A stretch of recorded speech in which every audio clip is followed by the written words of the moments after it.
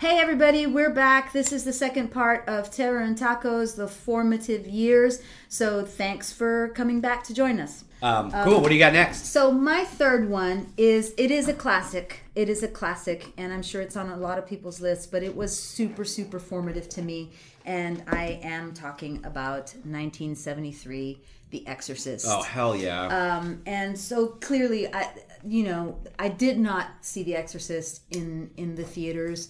I would have only been 4 years old, and under no circumstances would my mother have allowed that or anything like that. But I saw it on cable again, like we talked about The Omen. My aunt had HBO, and we didn't have HBO for a long time, but then we finally got HBO. And I remember there was one night, I was about 13 years old, I think, and I in those days that was old enough to leave your kid alone. Sure. My parents were going to my aunt's house, and especially you said how old? I was 13. Yeah. Yeah. Yeah, my parents left me alone when I was 13. Right. So yeah. I was in the house by myself, and my mother knew that HBO was running The Exorcist that month. And she said to me, I don't want you watching that movie. Right. And I said, okay, of course I won't. Of course I'm not going to watch The Exorcist. The second they got into the car, of course, I turned on the TV and I was like, I'm going to watch The Exorcist. Yeah. And I grew up across the street from a Catholic church, so I was like, I'm safe. For some reason. I don't know. Michael, the nuns will protect you, man. The nuns, I don't know what the fuck I was thinking. That makes it so much more terrifying to me that you're watching that across the street from a church. It made it way more terrifying. Sure. And so I ended up, by the time we got to the end of the movie, I watched the whole thing. A lot of it hidden behind a chair or like with my face buried in a pillow or something. But by the time we got to the end of the movie, I was literally in a corner of the room watching the movie across the room, right? But I was in a corner so that my back was to the wall. Yeah. And I had furniture around me. Like I had an ottoman in front of me. I was protected. Wow. And then I didn't sleep for a long time.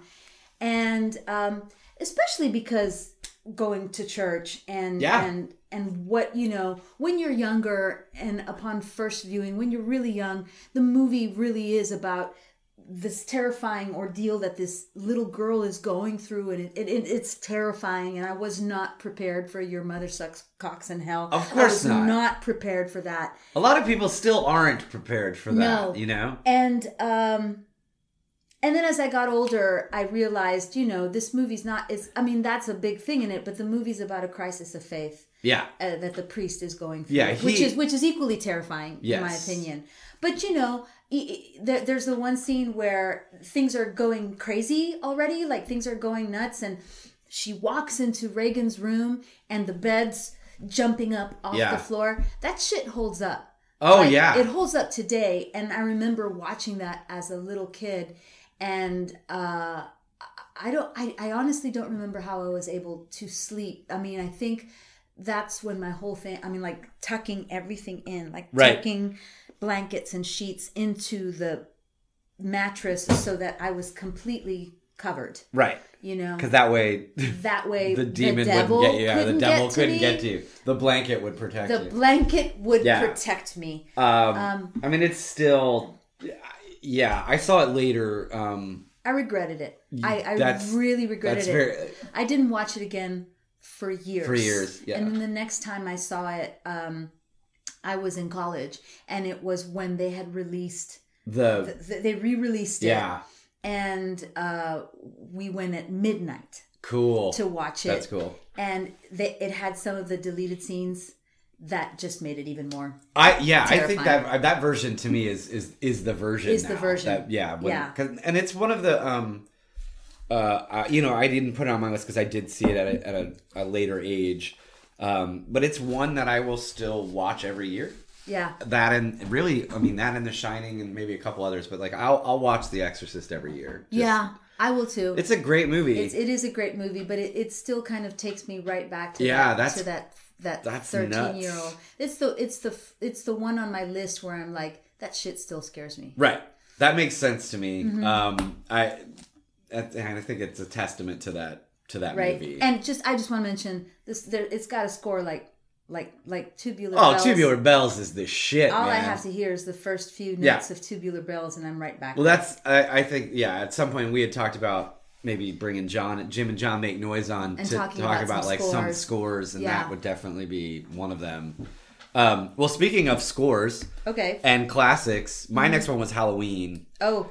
Yes. Which came out in 78. I did not see it in 78. I took this one off my list because I knew you were going to talk about it. Cool. So, it is Halloween might be at the end of the day my favorite horror movie ever made. Yeah.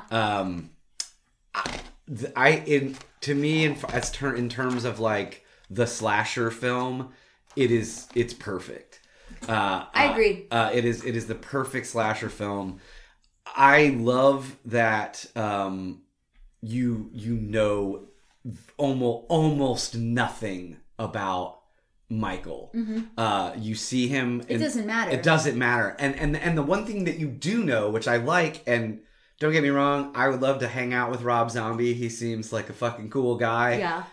I hated that he gave what he did with Michael's backstory in his remake of Halloween. Mm-hmm. Like he had a shitty stepdad and his mom and white trash. I don't know all that. No, the one glimpse you get of Michael after he kills his sister when he's a little kid is like suburban kid, clearly well off in a clown. That's it.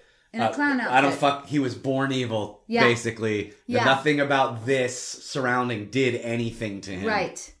Parents clearly care. This is what he was born to do. Yeah. This is a good example of like predestination. Yes, he was born to murder hot girls. I just think it's perfect. And the scores is I mean, one of the best. I mean, it has to be. It has to be one of the best in horror movie history. Yeah. So then that Carpenter wrote himself. Right. Which is crazy. And there had been slasher movies. I mean, clearly there were slasher movies before Halloween. Yeah, I think lots of them. I think it sort of redefined. The genre and kind of made Carpenter, at least in that era, the king of it. Yes, you know. And I think to me, like I enjoy the Friday the 13th movies. They're fun or whatever, but I mean, I think Halloween is a really fucking good movie. Right. You know, we've talked about this a lot. There's a large portion of Halloween is filmed in the daytime. Yeah. It's just like in a regular neighborhood. A lot of it is Laurie Jamie Lee Curtis just walking to school. Yeah. Walking back from school. And it's a really lovely, typical 70s neighborhood. And but the way he filmed it and the way he sets up shots and how quiet it is unnerving. Yeah, it's brilliant. Totally. And then you have Donald Pleasance playing Dr. Loomis, which is like a nice nod to Psycho. Right. Sam Loomis in Psycho, but he's like this fucking Ahab figure. Right. And Michael is his white whale and is Moby Dick, and it's. I just think it's perfect. It's the perfect example of that subgenre. Right. And the way it's a simple story. It's simple. Yeah, it's very simple, and it's actually not a lot of like the body count is not high. No. In those terms, but the way he builds tension. Yeah, and the way Michael never rushes. He just is methodical. I think that might be like the scariest part of Michael. Yeah, is that he never. It's just dun dun. I love it. Yeah. And yeah, I mean it's. I do think probably. I'm not saying it's necessarily the best horror movie ever. I do think it's one of the best, but I think it might be my favorite. I mean, I have seen it countless times. Yeah, I've seen it so many times. And it's like, you know, kind of made Jamie Lee Curtis, right? Exactly. And I think, we were talking about Aliens earlier, and how that was and how Sigourney Weaver as Ripley was a defining moment for the final girl trope in horror movies. And this definitely was also a defining moment in the evolution of final girls. Totally. In slasher because Laurie is actually like active and smart and all of these things. Right. Things are not happening to her. She's yeah, and she in a way she's driving. She's driving the thing, and when things do, she reacts. She doesn't just wait. Right. I mean, it's such a definitive thing that I was reading an interview with the guys who are making the new one, the new Halloween. I'm excited about it. Me too. And Jamie Lee's coming back. Jamie Lee, like we're buddies.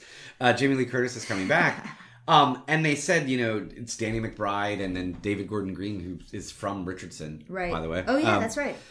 They were like, at the end of the day, we just had to eliminate everything after part one. And so they're literally, Jamie Lee's come back before. It's like a re-canon. Yeah, because she's come back before. And then I love 4 and 5. I do too. But they're like, the only way to really deal with this series is it ended after 1. And now we're back 40 years later or whatever. So yeah, Halloween is awesome. And you should check it out if you've never seen it. What are you doing with your life? Yeah, this is just Halloween is not just a great horror movie. It is a great American movie. Yeah, and if you are a fan of movies in general, you really should watch it. And it is genre defining. It is. Absolutely. That was your third one. Fourth. Are we on 4 hour? Yeah, I guess. So my fourth one is a movie called Curtains. Man, this is a deep cut. Yeah, it is a deep cut. And I love it. That's fantastic. I don't know if a lot of people even know that Curtains exist. That Curtains exists, but it is man, it's 1983, and it's a group of women who gather for the weekend, and it's a casting call for a movie called Audra, and it's a comedian and an actress and an older actress, and so there's this director named Jonathan Stryker. Yeah, great name. He's making a movie called Audra, and apparently this movie is about a psychotic woman named Audra, and Samantha Eggar, who's like, come on now, she's like a legit actress, is in this movie, and she's like a method actress. If anything, this is a great examination in why method acting is terrible and dangerous. Samantha Eggar wants the part of Audra, and she commits herself to an asylum. And and then hilarity ensues. Right. So the director says, you're actually crazy now, and I can't cast you in this movie. Right. So he gets all these other 5 other actresses together in a weekend casting session. Yeah, it's a little iffy. And they're all gonna vie for the part of Audra, and it actually does have a very surprising ending. Yeah. And it has some of the scariest images I've ever seen. I can't remember. It's 83, so I must have seen it. I was 14. I must have seen it when I was 14. Great age. Yeah, and as far as horror, especially because there's one dude in it. Mm-hmm. And all ladies. And all ladies. And I mean, we should say too, if you want to talk about formative, you and I are working on a horror movie together. Yeah. And we specifically wanted to we deal with theater in the way that they're dealing with film, but there are some curtain elements to our movie. Absolutely. This movie has stayed with me since I've seen it. There's a great scene where one of the women who wants to be in the movie is actually an ice skater. Right. So there's an athlete and there's a comedian and there's a dancer and there's this ice skater who's a celebrity and wants to break into films. And so she's like, I'm going to, and it's important to say it's during the winter, right? Right. So they have to go out into this country home again, going out to the country. Yeah. And she decides she's going to get up early in the morning and she's going to go ice skate. There's a frozen pond. And, she puts on her skates and she's like skating to this like really kind of like smooth listening, jazzy type thing. And then the music cuts off. And so the whole conceit is we see the killer wears this, a mask of an old lady with like scraggly red hair. Yeah. And, the music cuts off and she turns to look, and in the distance it's a long shot of the killer wearing this old lady mask and ice skates with like a scythe. Yeah. Or, and she just in slow motion starts like skating towards her. Yeah. It's totally insane. It is insane and terrifying. And just comes at her and like just takes the scythe out from behind her back. And man, the way the ice skater gets it. And it's such a bizarre moment. Because you think I know it sounds ridiculous. In the middle of the day. And you think it sounds comical. It's not. It's creepy as shit. It's also one of the first slasher movies that had a female killer. Oh, right. I didn't even think about that. Yeah. So like all these slasher movies, and this is one of the ones where and I'm not spoiling anything because it's all women in the movie. Yeah. So one of them has to be doing it. Right. And it came out in 83. So. And I thought that was really no, that's a huge thing. Interesting and different, because up to then, like all of the villains had in slasher movies anyway are men for the most part. Yeah, sure, of course. And this was the first one for me that was super, super terrifying and was a female villain. There are some questionable moments in the movie. There are a few scenes that are a little rapey. Yeah, but man, also, the 80s. But to their credit, the movie recognizes them as rapey. Well, that's... Yeah, and the movie, is kind of also making a comment on what it is to be a woman in the film industry and some of the things that sometimes are expected of you. Yeah. And so in that sense, it's kind of ahead of its time. Yeah. Yeah. Because even, like I said, that's some of the stuff we're trying to deal with. Right. And also, one of the other elements in this movie that, keeps coming back up when we watch scary movies together is there's a creepy doll in it. Oh, man. We got to show it to your husband. Yeah, there's a fucking creepy doll in it. And he fucking hates this creepy doll with the heat of 10,000 suns. I love that John hates dolls. Yeah, he hates dolls. So yeah, that's Curtains, and it's 1983. Yeah, Samantha Eggar, Linda Thorson, John Vernon is in it. Yeah, definitely worth. Like it's a kind of a deep cut, unless if you're way into it to the slasher films. But it's. I feel like it's definitely worth watching. Yeah, formative. Cool. So my fifth one. And is a classic, and I know we will have a discussion because we saw this at different ages. For me, is A Nightmare on Elm Street. Oh yeah. It came out in 1984. I did not see it in the theater. I saw it a couple years later. So I was like 10 or 11, and it is one of those movies that. Look, I love nothing more than lying on my couch, and like flipping through Netflix and Amazon and Hulu and all that shit and being like, oh, that's a movie? I'll watch this. But thinking about Elm Street reminds me of how I miss the video store. It was... that's true. Yeah, it was a movie for me. I saw it. It was, like my friend's birthday, 10th, probably 11th birthday party. Mm-hmm. Sleepover type thing. Right. We went to Blockbuster, or there were a bunch actually back in the day. Right. A Premiere, or and then we even had like other sort of random ones. Right. Gyms. Yeah, gyms are just kind of like at the convenience store. Yeah, and like. I miss going in there and like sort of fanning out and seeing what was new and then what they had and like shit you'd never seen before, and had that like weird video store smell. And so I remember we rented Elm Street for this birthday party. We rented Nightmare for this birthday party.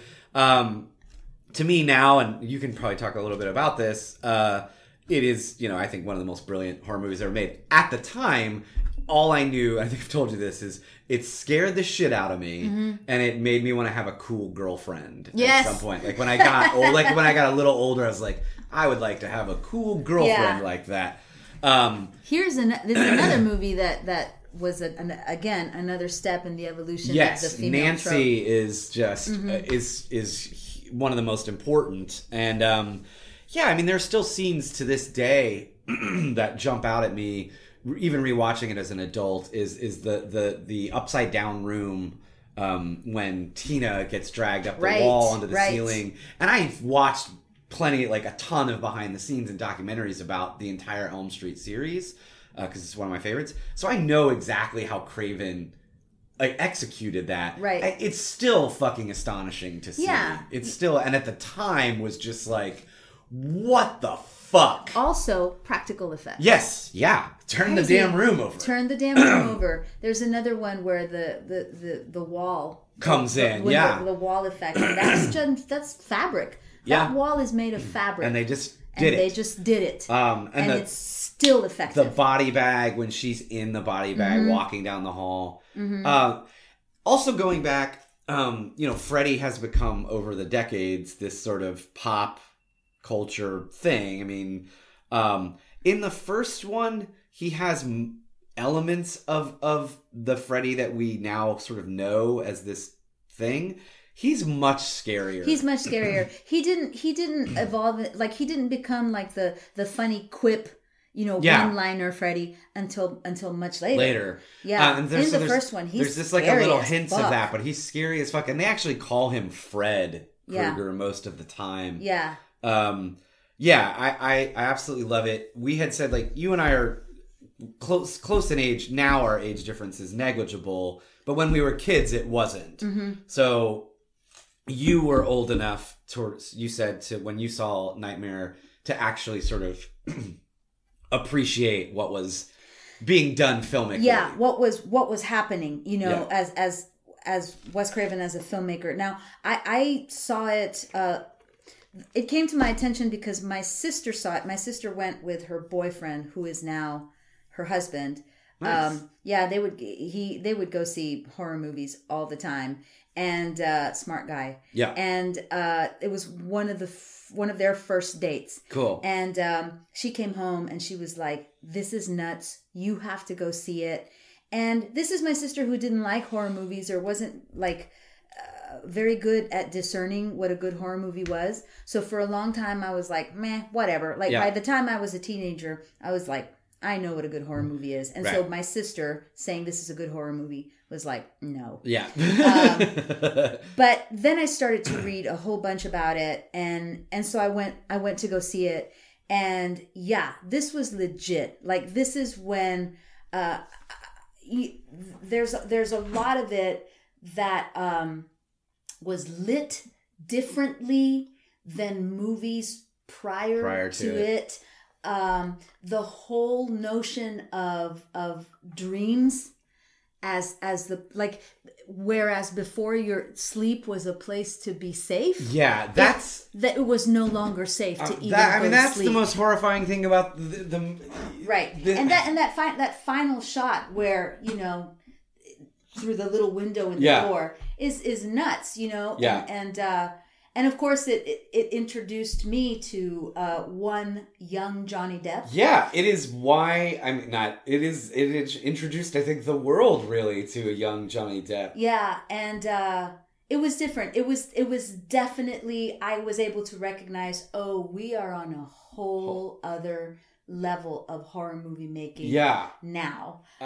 Because I think if you go back to Halloween, to me that's like still very practical and still very it happens in life, right? Yeah. And this was now like blurring boundaries of dimensions, and what is real, what is sleep, and what is dream. Yeah, it was great. The way Johnny Depp was cast in this movie, it was between him and like some other guy, and he was a complete unknown, and Wes Craven couldn't decide, and he was at his house.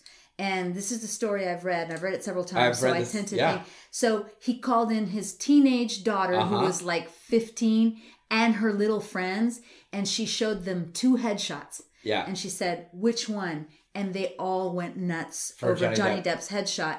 And so if it weren't for Wes Craven's teenage daughter and her little friends, we might not have we Johnny might Depp. not have Yeah, Johnny I've Depp. heard Craven tell that story. He also, tells stories about how sweet Johnny Depp was even after he became Johnny Depp. That he was always very kind about, Nightmare on Elm Street and Wes Craven giving him his first shot. Yeah. You were talking about formative, like it changed my life as a kid, terrified me about sleep and all those things. And then decades later, this is the first movie my wife and I watched together. Wow. Like the first night we the first time we like sort of hung out, it was over Christmas, and we were just hanging out and we watched Nightmare on Elm Street. So, it has a huge part. I still... Craven, I still am not, I haven't fully dealt with like him being gone. Yeah. Sort of in the Prince Bowie vein. Right. I just, it's really sad. It's and I will sad. go back and watch interviews with him. Because a movie I didn't include because I was in my 20s and it's a different thing. Scream to me is also one of the most important absolutely. horror movies in my life. And maybe in writing the thing you and I are working on, the most important. Right. And I didn't, a movie that we both had on our list and then we decided not to include because it really is kind of like in its own category is Dario Argento's Suspiria. Yeah. Which we'll talk about at a later date Yes. for sure because there's a reboot coming out that I'm interested in watching. I am as well. But Elm Street, after I watched Nightmare and then later in my 20s when I was exposed more to Argento, I realized, so a lot of the stuff that we're watching in America has been directly influenced by what happened in Europe. By what was happening in Europe at the time. And Argento is definitely, to me, one of those people that influenced Craven in a way. He was one of the big ones, one of the great ones. It's sad to me that he's not around. So one of the movies that was originally on both our lists and then we both decided to remove it because it's kind of its own category is Suspiria. Yes. Dario Argento. And what I was saying is that I came across Argento and I was introduced to Argento later than my teenage years. I must have been in my 20s, going to the video store like you mentioned. And by this time I was in college and it wasn't, Suspiria wasn't the first one I saw. I think it was Deep Red or something like nice. That, which I also love. Yeah, me too. I like looking back, I thought, this is a dude who is influencing American filmmakers. And so then it made me want to go back and watch Nightmare again to see these the connections. The connections, you know. And I'm talking mostly in the way Nightmare was lit and the way it was shot. And I'm not saying that Craven stole from Argento or anything like that, but there's a very distinctive way that Argento lights and shoots his films. Yeah. And a lot of movies after him that are horror movies have just been influenced because they've been influenced by him. Yeah. So it made me go back and want to watch Nightmare on Elm Street all over again because it's so stylized. Yeah. It's so great. I absolutely. It's just one of my favorites. Yeah. And again, I know this will be its own episode at some point. Why the remake? I don't know why. I don't know why. I don't know. We are going to have a whole show on remakes. Yeah, and I mean, we've already said I'm intrigued by this, excited about this Suspiria remake. We'll see, but some of these I don't get it. But that'll be its own thing. So what is your number? Your 5? My number 5. My final one is 1981's An American Werewolf in London. That's one of my favorite movies. This was directed by John Landis, and I did see it in the theater. And I must have been, I don't know, because I didn't see it right when it came out, but we had in Laredo, we had like the UA Cinema at the mall and all that stuff, but then we also had those like little kind of like movie theaters that are like freestanding. We had the Plaza and the Aztec and whatever, and I saw this at the Plaza Theater, and it must have been like months and months and months and months after it was released, because I know that everybody had seen it before I saw it. And this made such a huge impression on me for so many reasons. First, it was, of course, two really cute boys, two cute American boys, like the ideal American boys on a trip to Europe. Yeah. Right? And David Naughton was just so cute, and Griffin Dunne also, same thing. And right off the bat, the horror happens. But it's also the movie where I learned that a horror movie can also be super funny. Yes. That those two things are not mutually exclusive, and it's so clever and it's so witty. And again, the makeup effects are just incredible. I was just watching this the other day, and all of those scenes where Griffin Dunne comes back and he's already eaten. Yeah. So what it is if you haven't seen it, that's crazy. But these two young students, Americans, who are traveling through England, through Europe on summer break or whatever, or some kind of break. And they come to this little town in the north of England, and everybody keeps telling them, stay off the moors, keep close to the road. And they come into this pub called the Slaughtered Lamb. Yeah. And one of them, Griffin Dunne, would rather be having a fun time on the beach. And David Naughton's like, no, this is great. It's freezing and all this stuff. And they get thrown out of the pub because they're asking too many questions. Right. And there's a pentagram or whatever on the wall. And they're just fucking around like teenagers do, right? Yeah. And they realize it's in the middle of the night, there's a full moon, and they're on the moors. They've gotten off the road. And then they start hearing this horrible noise, and they don't know what it is, and they start freaking out. And of course, a wolf comes out of the darkness, and the way that is shot is such a simply shot scene, but it's terrifying. It's just them in a field surrounded by darkness, and it's still terrifying. And so then, of course, David Naughton, Griffin Dunne doesn't survive.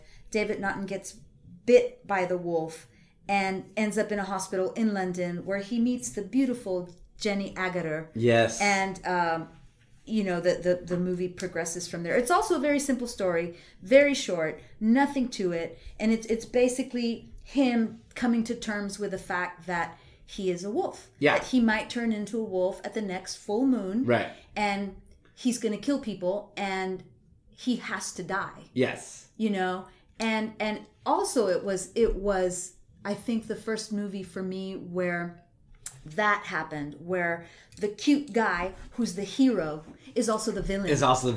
And has to die at the end. And it has that bizarre, the end is such a bizarre ending. And madness. It's so just kind of like, all right, lights out. Yep. And we're done. Yeah. Which is pretty brilliant. I love it. I think I came to it later. Werewolf movies to me are we've talked about this, and I've written papers about it for school. I think werewolf movies are almost the best way to track cultural evolution in horror. Yeah. Because it's such a clear the other and the beast and all that. Right. And this is one of my favorites. And like you, it was like, oh, it can be a comedy as well. A really smart one. A really smart one. Yeah. It's smart. Like, it's cleverly written. Yeah. It doesn't the comedy doesn't rely on like lowbrow cheap humor of teenagers fucking. Yeah. It's serious shit. Yeah. And it somehow manages to do both of those things. The other thing that's really beautiful that contributes to all of that is the score. Yeah. John Landis uses all of these great rock songs throughout history that all have to do with the moon. Yeah. You know? Yeah. I mean, and Landis is sort of that, like, weird... middle ground. Middle ground, yeah. I mean, I've seen him, and he's a huge fan of those that came before. He's interviewed a lot in the American Nightmare documentary to talk about the guys that they're actually focusing on. Right. And Landis is a horror aficionado. He talks about the old Universal horror movies. Mm-hmm. He talks about the sort of guys that came right before him in the 60s and 70s. Right. The Cravens and Carpenters and Romeros. Right.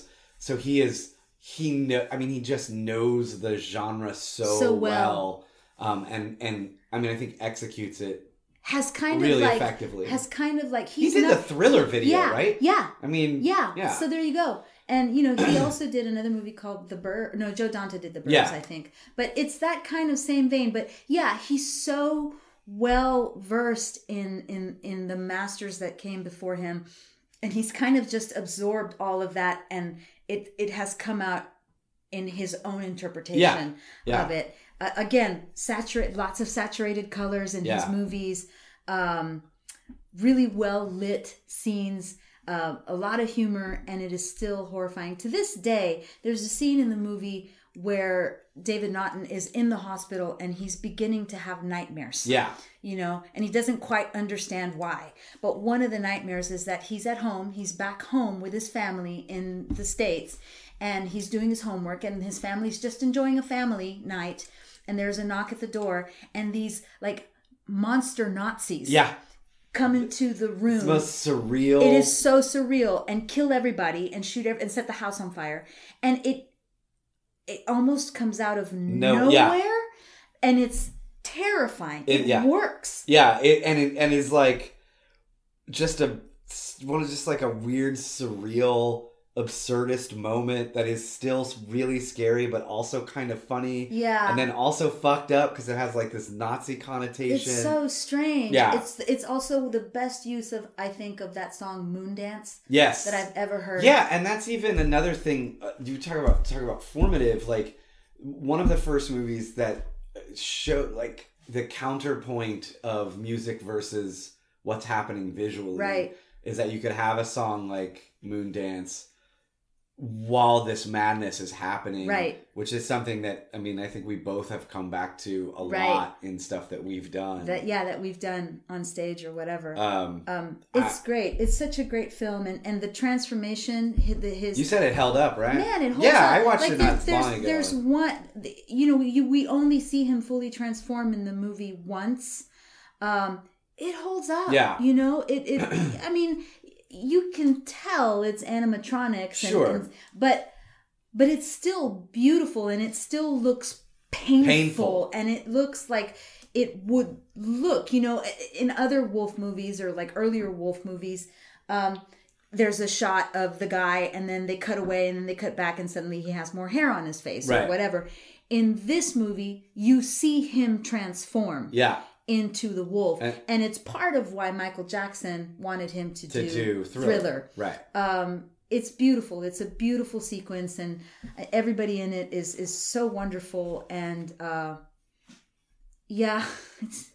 it's funny. Like there's also like a whole sequence in the movie, like a long sequence in the movie that takes place in a porn theater. Yeah. That you don't see any porn, but it's so weird and crazy. And again, it's this juxtaposition of this madness plus these old kind of like 50s songs about the moon next to porn. Yeah. And you don't ever get to see porn, so don't worry about that if you're against porn. Yeah, it is again, I think it plays with the werewolf sort of genre.